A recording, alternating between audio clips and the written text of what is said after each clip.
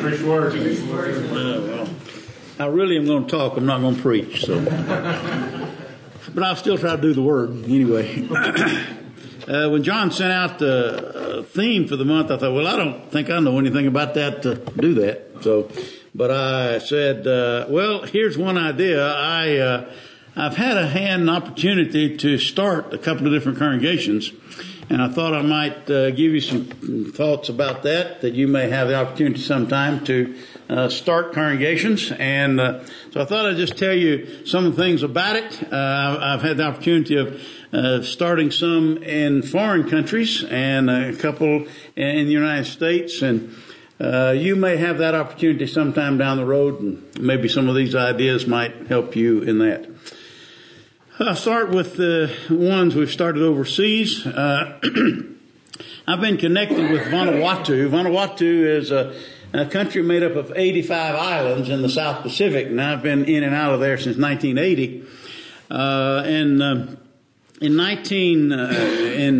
Let me think when this is. Yeah, I think it's 1995. We went to Espiritu Santo. It said Vanuatu is made up of 85 islands, and I had worked on the bigger island, the main island, Efate, and I'd studied with a man there, Simon Liawea, and he was from Espiritu Santo, which is one of the islands, and I was not able to really convert him as I studied with him in, I think it was 92. And so I took 4 Bear Valley students in 95, and we landed on Espiritu Santo, which means Holy Spirit, for those of you who don't know Spanish. And the gospel had never been preached on that island. And so I took these 4 Bear Valley students with me. We landed there that morning. I had contacted and had arrangements for a hotel there, a little motel that would stay in. And so we simply landed that Friday morning, and we scattered and said, okay, find us a place we can meet. And that'll be the first thing we do, is trying to find. We'd already printed up some advertisements of come to our meetings. We had just left blank where we were meeting. We're going to fill that in. And so we did that. First off, by lunch, we stopped at a little cafe and ate, and one of the students with me was Sagao Taratoro from Japan. And we were eating, and there's some Asian folks up there at another table, and I said, Sagao, go over and talk to them and see what you can find out and see if they may hear. And so he took them some literature with them, and when they got up and left, they didn't take the literature with them. But the waitress that waited on us picked up that material, and she later told me, said, we thought, well, maybe this is what we've been looking for. She and her husband had given up on denominationalism there and were praying for somebody to come teach them the truth. Well, we're over here praying, Lord, send us to somebody that was looking for truth. And so she took it out to her husband, lived out in the bush. That's out in the country. That's just the way they call it. And sure enough, they came, and we studied with them. They traveled with us the whole 3 or 4 weeks we were there. And we baptized several, I don't know, 6 or 8 that time. What we do, we found a building in which we'd meet. We met every night, and basically what I would do, I'd preach 30, 40 minutes, then I'd answer Bible questions for a couple hours. And then during the day, we'd kind of chase these folks down and study with them one-on-one. And so we did baptize, I've forgotten, 6 or 8 people. Unfortunately, started 2 congregations because the people we met lived different places, several miles apart, so they couldn't get together with one congregation. We helped them, and here's somebody that's just become a Christian. We're going to be there 3 weeks, then we're going to leave and say, now you take over after 3 weeks. And so we tried to help them figure out how to preach and what to do in worship service and how to gather and do those kind of things. And so we did that. One of the things we tried to help them do is just in terms of preaching, just take a chapter of the Bible and study through that Bible and try to convey that chapter. Let that be your sermon every time you'd gather. And so we did what we could to help those folks get started in that way.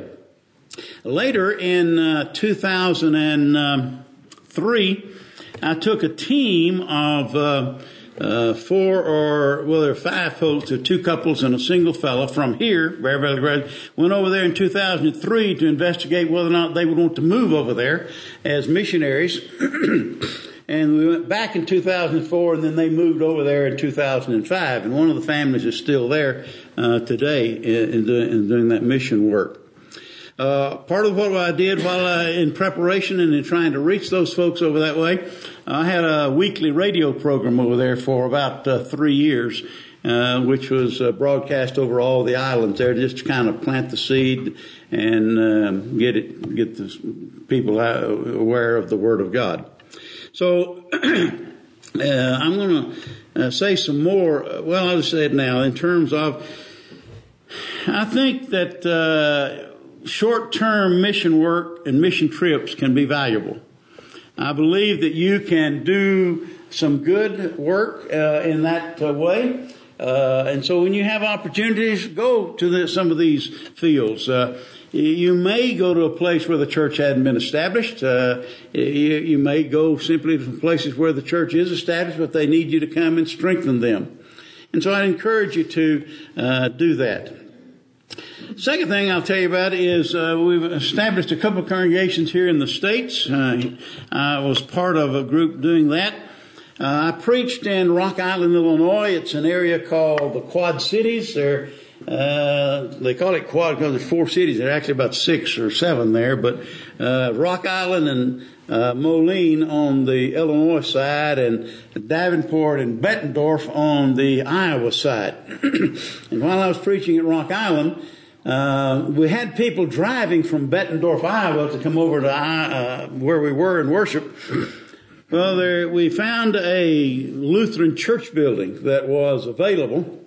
So, in Bettendorf, and there was not a church in Bettendorf. There was one in Davenport, but there was not one in Bettendorf. And so because we saw that building, we made arrangements, bought that building, and a group of us went over there and began preaching and established the church in Bettendorf, Iowa. When you do that, and this was a sort of an easier situation, because we had a building. We remodeled it some, of course, put in a baptistry. They had a baptismal fount. It's solid marble, and I brought it home, and I've got it out in the yard, and I say that's my baptistry for home Bible studies. We just simply had a group of folks who wanted to start the church there, and we began knocking on doors around the building, and 3 houses down from the door, we knocked on the door of a man, and he said, yes, I'd be interested in studying. I've been studying baptism. I've been studying the Lord's Supper, and I've got some questions on those things. And so we sat down and studied with him, and they were baptized. We baptized a number of folks and simply started the church there in Bettendorf, Iowa. And that was in 1971. I'll tell you a little bit about Conifer. We've started the congregation in Conifer up in the mountains here. I had preached, I moved to Columbine, preached there starting in January of 1990. In 2004, we moved from Littleton up into the mountains, but I continued to preach at Columbine. But when we moved up there, I began thinking, there needs to be a church up here. There had been a church in Evergreen, Colorado, which is up that same way, and but that church had gone completely liberal. In fact, 2 sad stories. Some of their members went into the Baptist church and contaminated the Baptist church, and they were so aggravated with the Church of Christ for coming and contaminating their Baptist church. The Evergreen church is just closed up now. It's not even meeting as a church. But we had a number of members that lived up that way, who were having to come into Denver to worship, or Golden, in this area. And so after I was up there a while, I thought, we need to start a church up here and not have to drive so far, because the closest would be 30 to 45 minutes. And to show you that this is a mission field, when you leave Conifer, the next church going west is 2.5 hours away. And so we need it, and people up that way, sometimes it's a struggle to get down here, particularly during ski season. Traffic would hinder you. It's just hard to do it. So again, we had an opportunity in terms of members were already up that way, and I also at that time, Will Henstein was teaching here. And he came into my office one day and said, I miss local work. Said, I'm thinking about resigning and going back into local work. And I said, well, I've been thinking about starting church in Conifer. How about us working together and do that? And so that's what we agreed to do. Unfortunately, his wife got very sick. Really, he was not able to work much there with the church in Conifer. We did have a Bear Valley graduate who just graduated and was working there. And so the church started. Backing up to kind of how we got it started, I contacted these members who lived up that way and said, would you be interested in starting a congregation in Conifer? They said, yeah. So we met several times, discussed what we would do, how we would do it. You have to find a place to meet. You have to figure out, can you afford it, and so on. And so we had several business meetings like that, in which we discussed logistics. I did find a place to meet. It's called the Mountain Resource Center. We began meeting there, and so the Christians in that area began meeting on Wednesday nights there in the fall of 2006. I thought I was going to work with them. I thought I'd be the preacher for them, but Columbine didn't want me to leave, so I didn't leave. And I just Will was going to work with them, but as it turned out, he was not able to do much either. But the church officially started on January the first Sunday in January of 2007. And the Bear Valley student worked with them for a while, and then after 2 or 3 years, decided to go back to California, where he's from.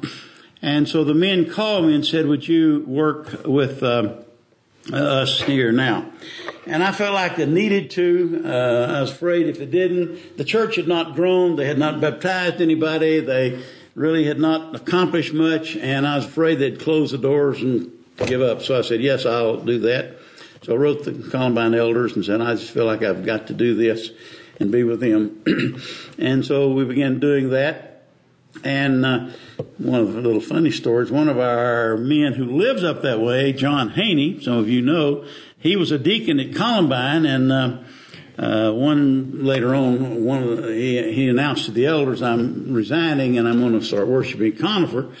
And the elders said, well, we don't remember you asking permission to do that. He said, well, Wayne asked permission, you wouldn't let him have it, so I decided not to ask. And when we met, and they began meeting services and carrying on. 2 or 3 things we need to kind of mention to help you as you begin to think about starting a congregation. First off, it's done by some denominational people, but I think it's very hard, and I think they've got a denominational backing the reason they do it, where a person just goes in and begins a congregation by himself. Generally speaking, we need some folks to be with us. It's just a way to start it. It's hard, one family, to do it by themselves. But if you've got some members who live in a particular area, you can use those members and kind of start with a group. You have to consider several things. You have to consider, where are we going to meet? Do we have folks who can lead singing? Do we have song books? Do we have the facilities that we need? If not, you may need to raise a lot of support. When we started the church in Bettendorf, Iowa, I just got on the road, went around to congregations all over Oklahoma, a lot of them, and I had a friend. I'd call him up and say, hey, let me come stay with you a little while, and let me contact some churches in your area about helping us. And so I raised the funds for us to start the church in Bettendorf, Iowa.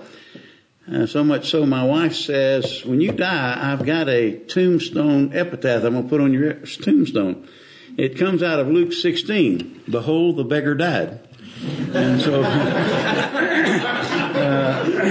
So we raised the funds we needed. We started the church in Bettendorf, Iowa, and it continued on. When it came to Conifer, first off, they were well supported. They had a congregation who had supported the young man who was there, and they continued some of that support. Plus, we were blessed with churches in Denver who have contributed to us a good bit, and so we didn't really have to get on the road and raise any funds to do that. When you get ready, as I said, to do this, and you start this congregation, there's 2 or 3 things that will happen that you need to think about. One is when you start a congregation, you begin to have some local members come in, you'll get all kinds. You'll get some liberal folks, and you'll get some conservative folks. And you got to try to figure out how to blend those folks together to recognize they are brethren and that we are one, and we kind of have to decide on what we really believe and teach, and don't go radical liberal or radical conservative. And so sometimes that's a challenge in terms of getting a congregation together to begin to blend it into one congregation. Because everybody who's a member of the church comes in, they bring their baggage, their ideas, and their thoughts, and you're trying to say, now we're starting as a congregation, we're going to have to work together on this. Second thing that you get sometimes when you start a congregation like this is there'll be people from other congregations who come in. They've been a small fish in a big pond. And now then with a new congregation, they see an opportunity to be a big fish in a little pond. And so they like to come in and sort of be the boss and run the things the way they want it to run. And so you have that conflict sometimes that you have to kind of figure this out so that we can blend together and be a congregation. And of course, usually in those kinds of situations, you don't begin with elders. You begin simply with congregation. And you have to learn in these business meetings that every man has his say, but no man has his way. And so that you can learn to get along and accomplish some things. I'll close with 2 more statements. Several years ago, and I don't remember who it is, but we had a man speak at our Bear Valley Extension retreat. And he said, in the process of his message that he gave, with any organization, with the church or whatever it is, you generally speaking go through 4 phases. First off, you form. That is, you get started. You storm. And that storm part is because you have conflicts. You have to, you got different people, different ideas, and so you have some conflicts that arise in congregations as you begin because you got different ideas, and so you kind of have a stormy situation until it kind of all figures out. And so it says you form, then you storm. The third thing is you norm. You get to a kind of a normal situation where things are really okay. And then the last one, finally, you get to the point where you perform. And so I think those are 4 good statements in terms of kind of the growth of a congregation when you start from nothing and begin to get to be a congregation that really is functioning well. So you form, storm, perform, and then norm, and then perform. One last statement I'll say. Here's really the point that I want you to get. Whatever I've done, you can do better. Just prepare yourself, and when God opens a door, go through it. I've been very blessed that God has opened lots of doors for me. And He can do the same thing for you. So my exhortation is prepare yourself to the very best of your ability. Study, prepare, learn all you can learn. And when God opens a door for you, go through it. It may be out of your comfort zone. It may be something you hadn't done before. But there's no telling what God can do with you if you'll simply prepare yourself and go through the doors that He opens for you.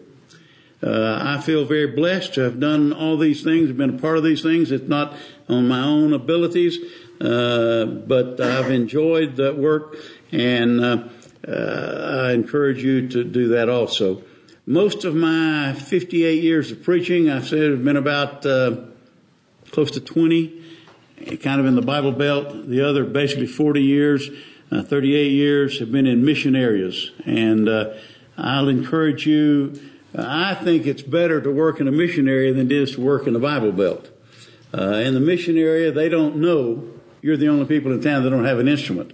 They don't know that you think you're the only people going to heaven. You get to plow new ground. You get to sow the seed in an area that where the gospel really needs to be sown, in areas where the gospel hasn't been preached. It was really kind of an honor and a real joy to go into that island where the gospel had never been preached to those people and to preach it. I encourage you to make your plans and do the same. Thank you for listening.